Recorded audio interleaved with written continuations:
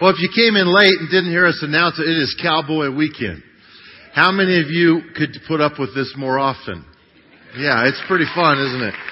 How many of you once a year is enough? Okay. It's so fun to be able to celebrate and just enjoy our journey with God and all this diversity and styles and preferences. I told someone the other day, I love the statement, fun church, serious mission. And I feel like that's kind of how we operate around here. We can have some fun, but we do have a serious mission, and God's helping us do that. So if you're a guest, thanks for being here. We don't ask much of our guests. We just hope you feel at home. You're among friends. There is a connection card that looks like this. It's in the chair back in front of you. We'd love for you to take a moment and look it over, fill it out, put your email address and information on there. And then on the back, there's some boxes you can check. And if you check those boxes, what we will do, we're not going to call you or come over or sell your name to anybody, but we will email you information about any of the ministries you want more information about. Okay? So fill that out. Don't be afraid to. And thank you for being here. There are many wonderful Bible-believing churches here in northern Colorado, and we want you in one of them. Okay? Take out your bulletin and make sure you look at what's going on the next week or two, some highlight, and there's an insert that has tables in the mall. The reason we do those tables is for you to be able to go talk to someone. Some of the tables are sign-ups, registration. Some are just for more information. So please look through that and go by and talk to someone who can inform you of the things that you might have an interest about. Thank you for considering Timberline and being here. I love some of the stuff about cowboy theme. And I've had a lot of fun with this idea this weekend of having this fun, but the serious mission idea. And I've called this message Cowboy Up. Cowboy Up. Now, how many of you know what that means? Cowboy Up. So, yeah, I think there was even a show. I can't wear this the whole day, sorry. Now I have probably flat head, all my thick hair. But what is it to cowboy up? What's the idea here? Is it just to kind of have determination? You're facing an obstacle and they say, cowboy up. And it means, hey, suck it up, quit whining, get in there, fight your hardest fight, and make it happen. Are we on track? Okay, so with that in mind, I want to talk to you from a biblical perspective about what it means to cowboy up. Because sometimes in our lives, it's not at all about our strength or determination. We're told in this book also to die to self. And we lay down and we surrender and we say, God, I can't do anything. There are other times when we have to have the mental preparedness. And that's what Paul's talking about to the church at Ephesus, which we're going to read in a moment. The mental readiness and the physical readiness to understand who our enemy is and to fight this battle. That's where we're going. That's what we're going to talk about. I came across several things as I was looking at the whole cowboy theme and the idea. And something that was very interesting was Gene Autry's Code of the Cowboy. And there are 10 things that are stated about a real cowboy and what their life should be like. The first one is the cowboy must never shoot first, hit a smaller man, or take unfair advantage. Second, he must never go back on his word or a trust confided in him. These are pretty good. Number 3, he must always tell the truth. And we're going to come back to that one and talk extensively about it. Number 4, he must be gentle with children, the elderly, and animals. Number 5, he must not advocate or possess racially or religiously intolerant ideas. Number 6, he must help people in distress. Number 7, he must be a good worker. Number 8, he must keep himself clean in thought, speech, action, and personal habits. Number 9, he must respect women, parents, and his nation's laws. Number 10, the cowboy is a patriot. As I read through that list, I thought, that's a pretty good list. I mean, there's some principles in there that would create a wonderful life, someone that you could trust and believe in. And how many times do we see traits like that in this book where, under the anointing of the Spirit, we find qualities that God is encouraging us to take on into our lives. Now, before we go too much farther and open our Bibles to Ephesians 6, I have to tell you a few new songs that I found that are country music titles. Now, I've read a few of these before here, but I found some new ones that I had never seen before. These are real songs. Okay, this is the name of the song. And if you follow country music and I give the name of a song that's really a bad song, I am sorry in advance because I didn't know it was a bad song. I just know the titles, okay? So please bear with me. But these are hilarious. These are real songs. I love this one.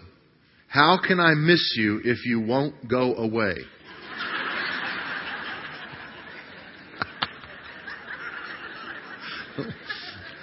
This one's so random. I've been roped and thrown by Jesus in the Holy Ghost corral. I kind of want to hear that, but I'm afraid to. I'd rather have a bottle in front of me than a frontal lobotomy.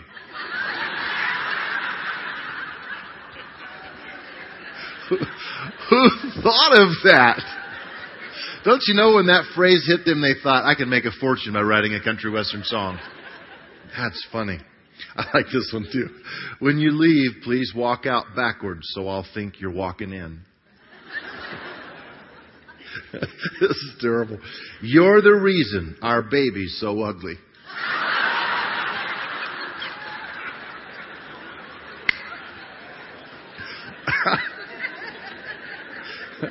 I'm so miserable without you, it's almost like having you here.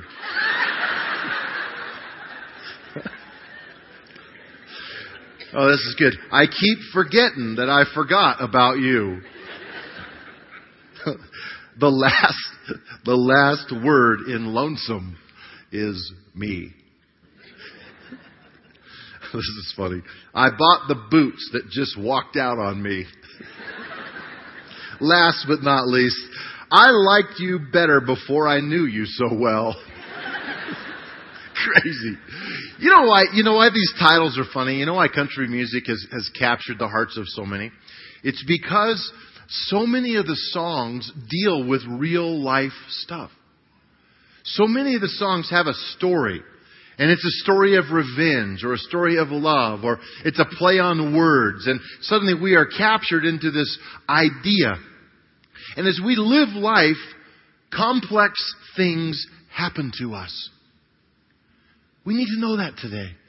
As much as we laugh, there could be a lot of tears today if we opened up and started hearing the stories of people's lives in this room and these auditoriums right now, because there's some serious stuff going on in the complexity of our lives, in relationships, in a financial realm, in friendships, and with siblings, with parents, on and on and on we could go with all the complexities in our lives. And so, how can we cowboy up in a spiritual sense? How can we be prepared for the worst and hope for the best? Let's talk about that for a few minutes. Ephesians 6, verse 10, open your Bible. The first thing in your outline, if you have a bulletin on the back, is this. What is preparedness?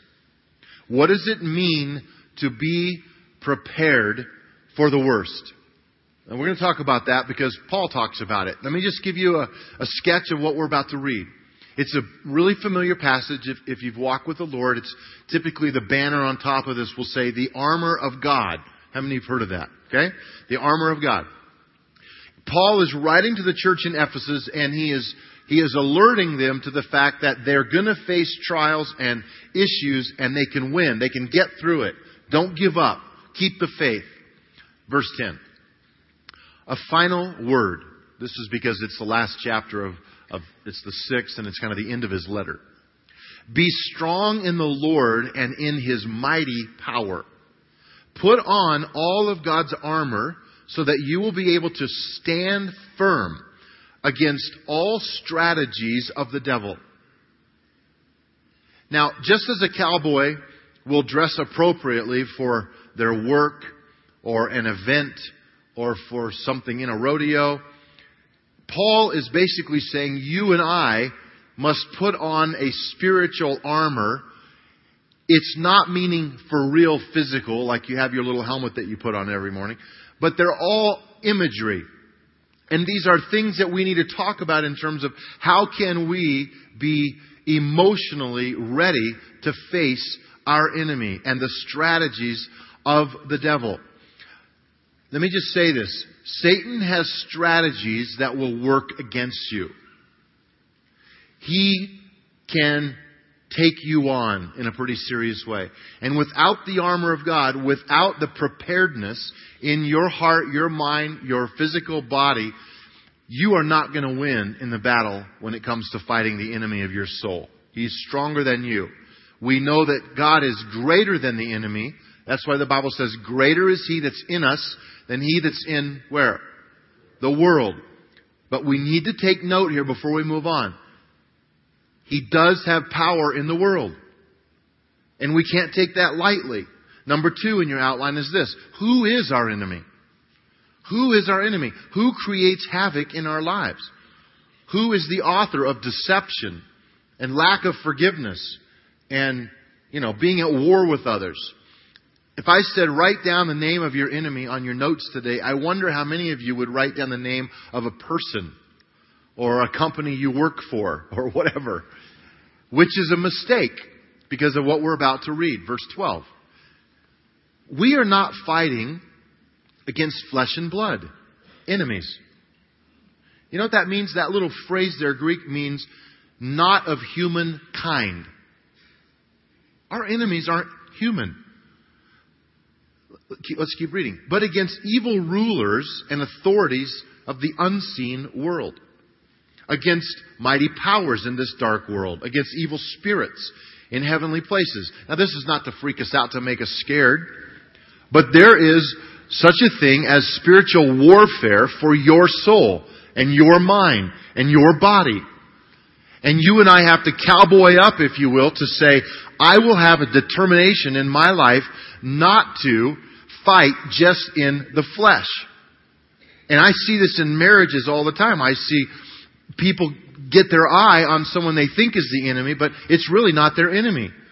It's those spirits in high places. Here's a good analogy.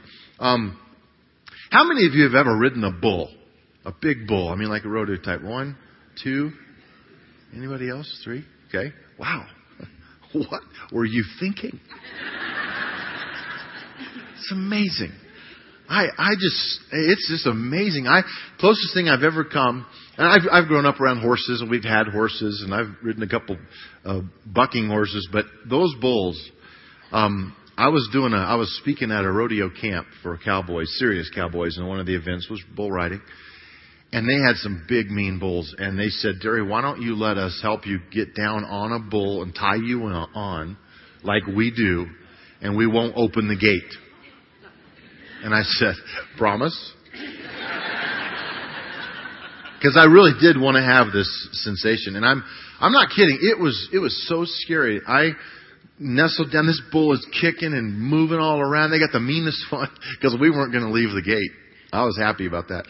And I nestled down onto that bull, and I mean, you can feel it arch. You can feel the sinews of its muscle ripping, and just the power, just insane.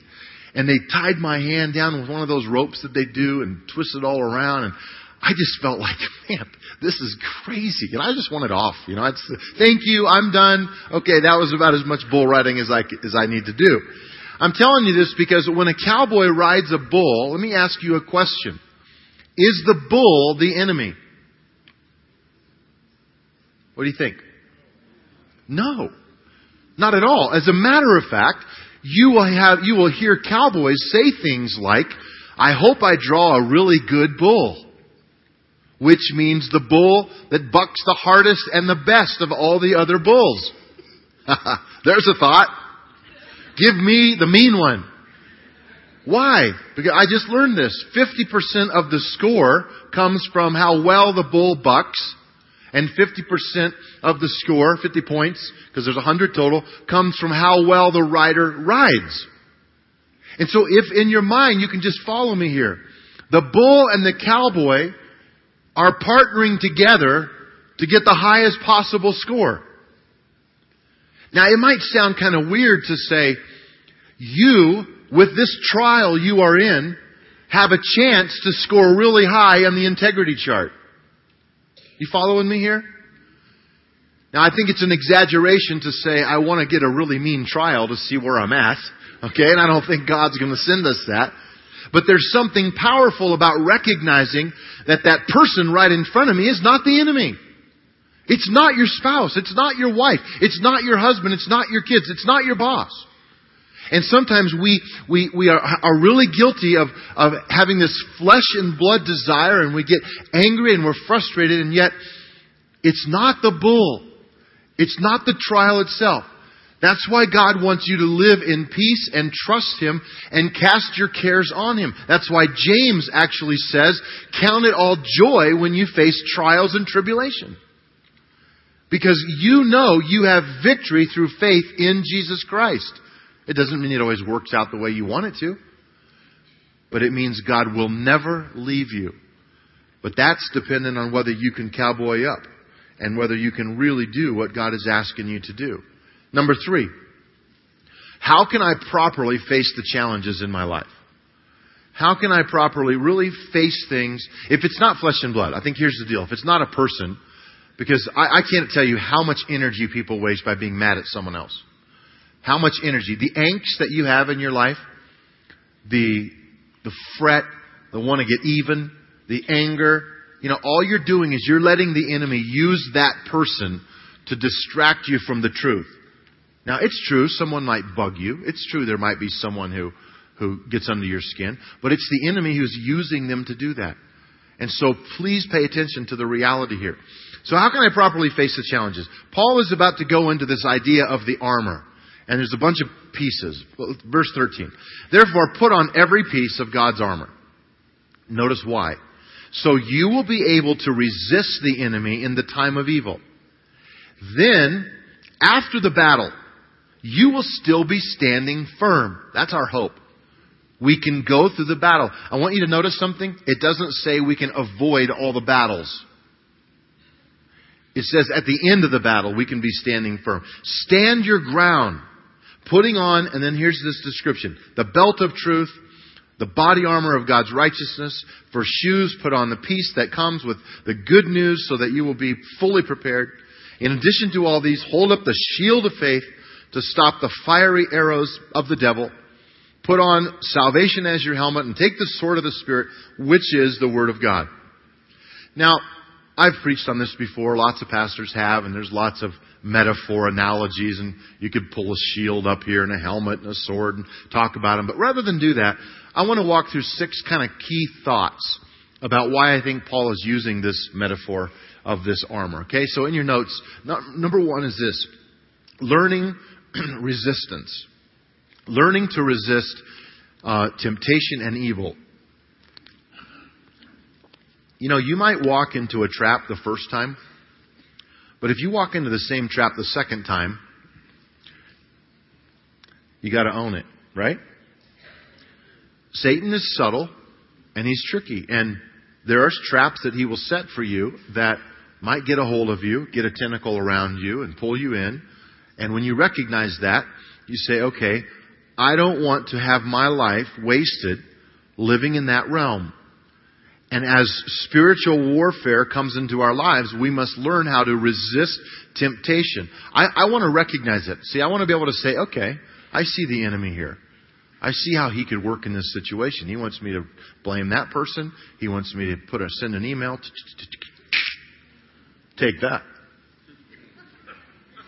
He wants me to try to have the final say instead of cultivating a gentle spirit, a heart of God, instead of trying to get to the root of what the problem is. You can see how this happens. Number 2, face all challenges with the truth. This is so vitally important. You know what I see sometimes? I see people who are living in denial, and they're not owning the reality they need to own in order to overcome the stuff they're trying to overcome. And they say they want out of it. They say they want deliverance, but they don't, because their behaviors show otherwise. If you're going to cowboy up, you're going to have to change some patterns, change some ways that you think. It's not about just learning how to be a better liar so you can hide your tracks better, which is how some people seem to reason. Oh, well, I'll never do that again. No, walk in the truth. The Bible talks about this truth that sets us free. And that's because when we walk in the truth, there's nothing else to hide. And that's an empowerment that comes by the Spirit that enables us to be honest and truthful. So the greatest deception of all is when we lie to ourselves. Where are you really? Do you know your weaknesses? Can you understand? Sin doesn't usually happen at the end result. That's lived out at the end, but when we walk through the door, that's when we blew it. When we put our eyes on that's when we blew it. When we engage in the thought of knowing what might happen if we go to that party, that's when we blew it. We have to come back to that place of temptation and say, it's in this place that I will determine that I will walk in the truth. Number 3, remain in the peace of God. There's such peace through God. That's why Paul says, for shoes, put on the peace that comes from the good news. The good news is the gospel. Jesus died, resurrected from the dead. When I put Him on me, when I have my sins forgiven and I am cleansed before God, then suddenly I have the peace of God. What brings peace? Let's say you're going to take a final exam. You're a student. A lot of our students are gone this summer, but we have high school, junior high. Some of you work-related, you got to take a test. Have you ever been so prepared for a test that you look forward to taking it? It's rare for me, but a few I have. Why? Because of preparedness. You look at great athletes, it's just amazing.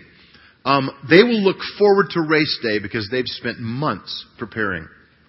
And they cannot wait to get on the track or to get in that marathon or whatever. Because why? Their body's ready. They are prepared.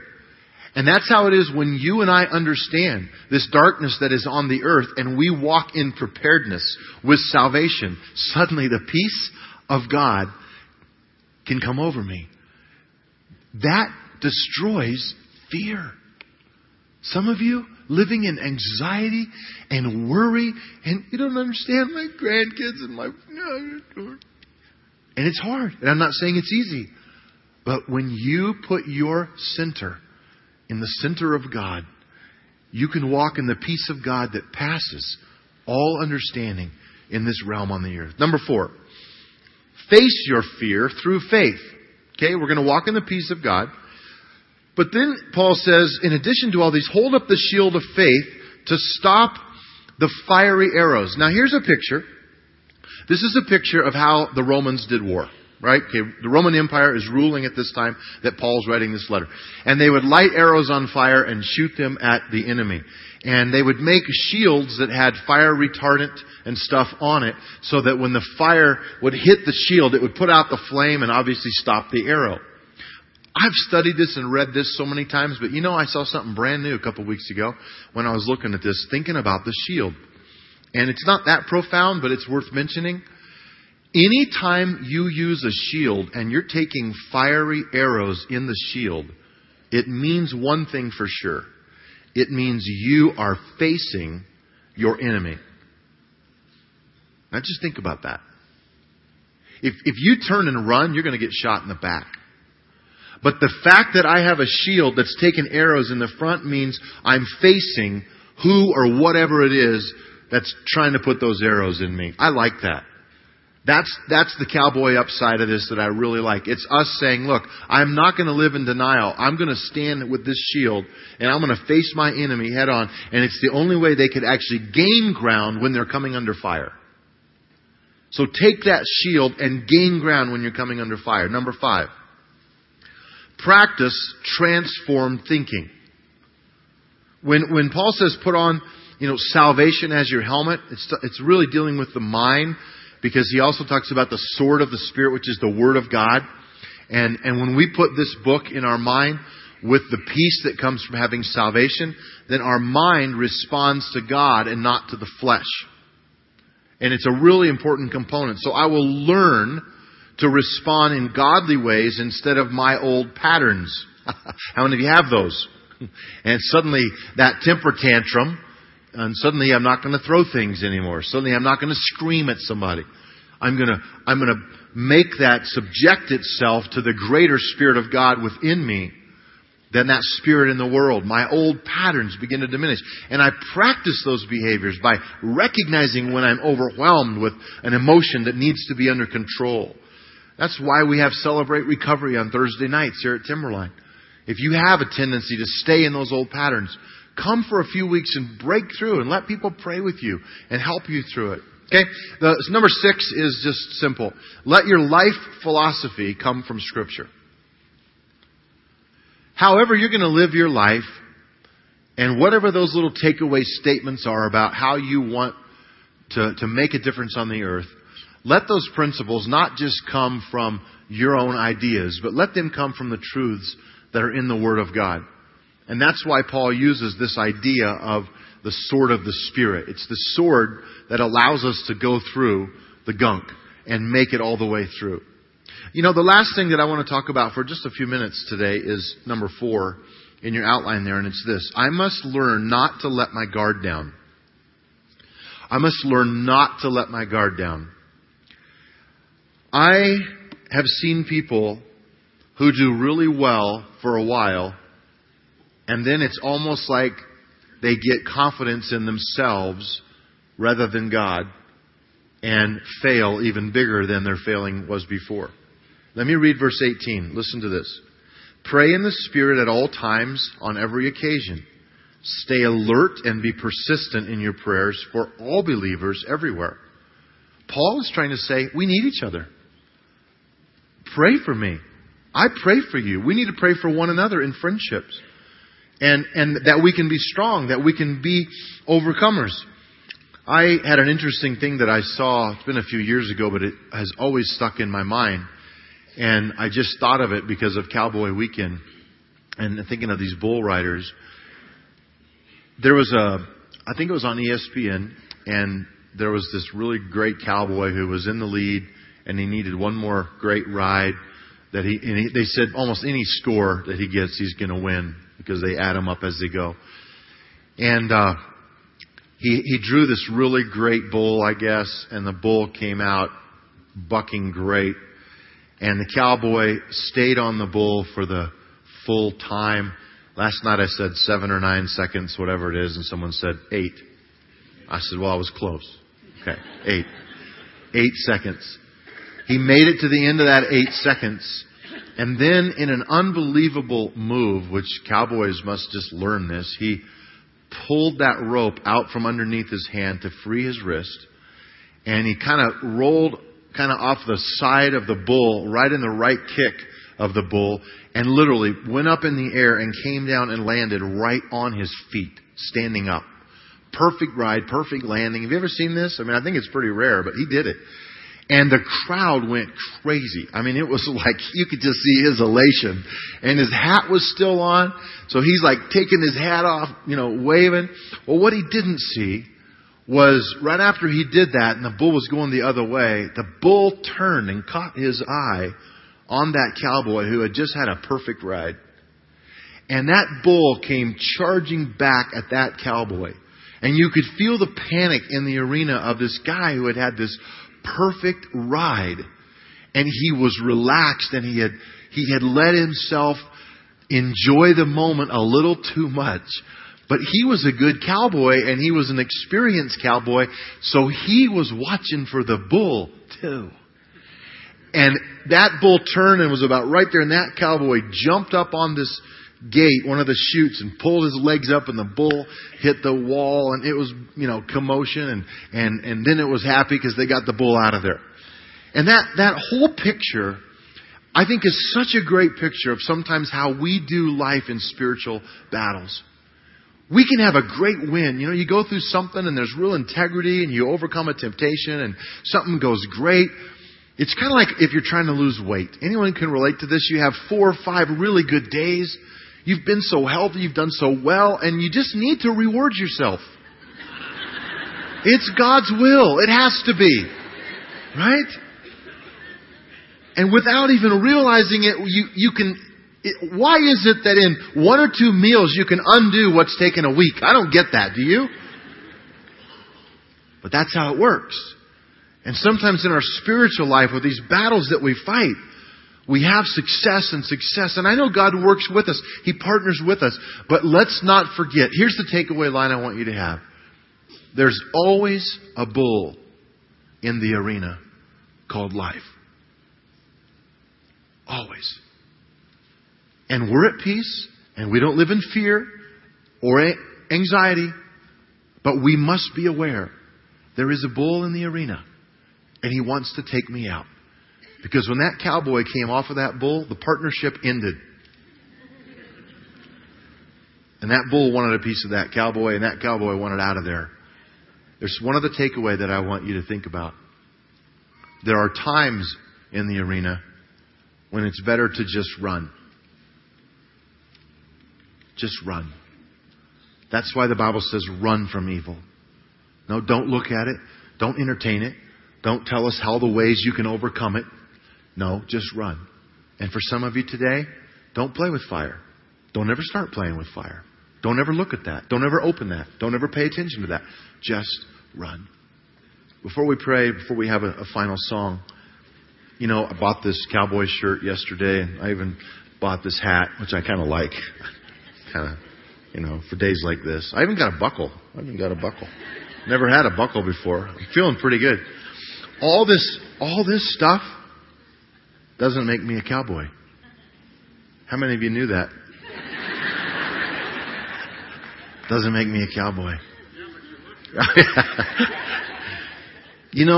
When we talk about the armor of God, coming to church, even giving in an offering, wearing the label of Christian, doesn't make you a God follower.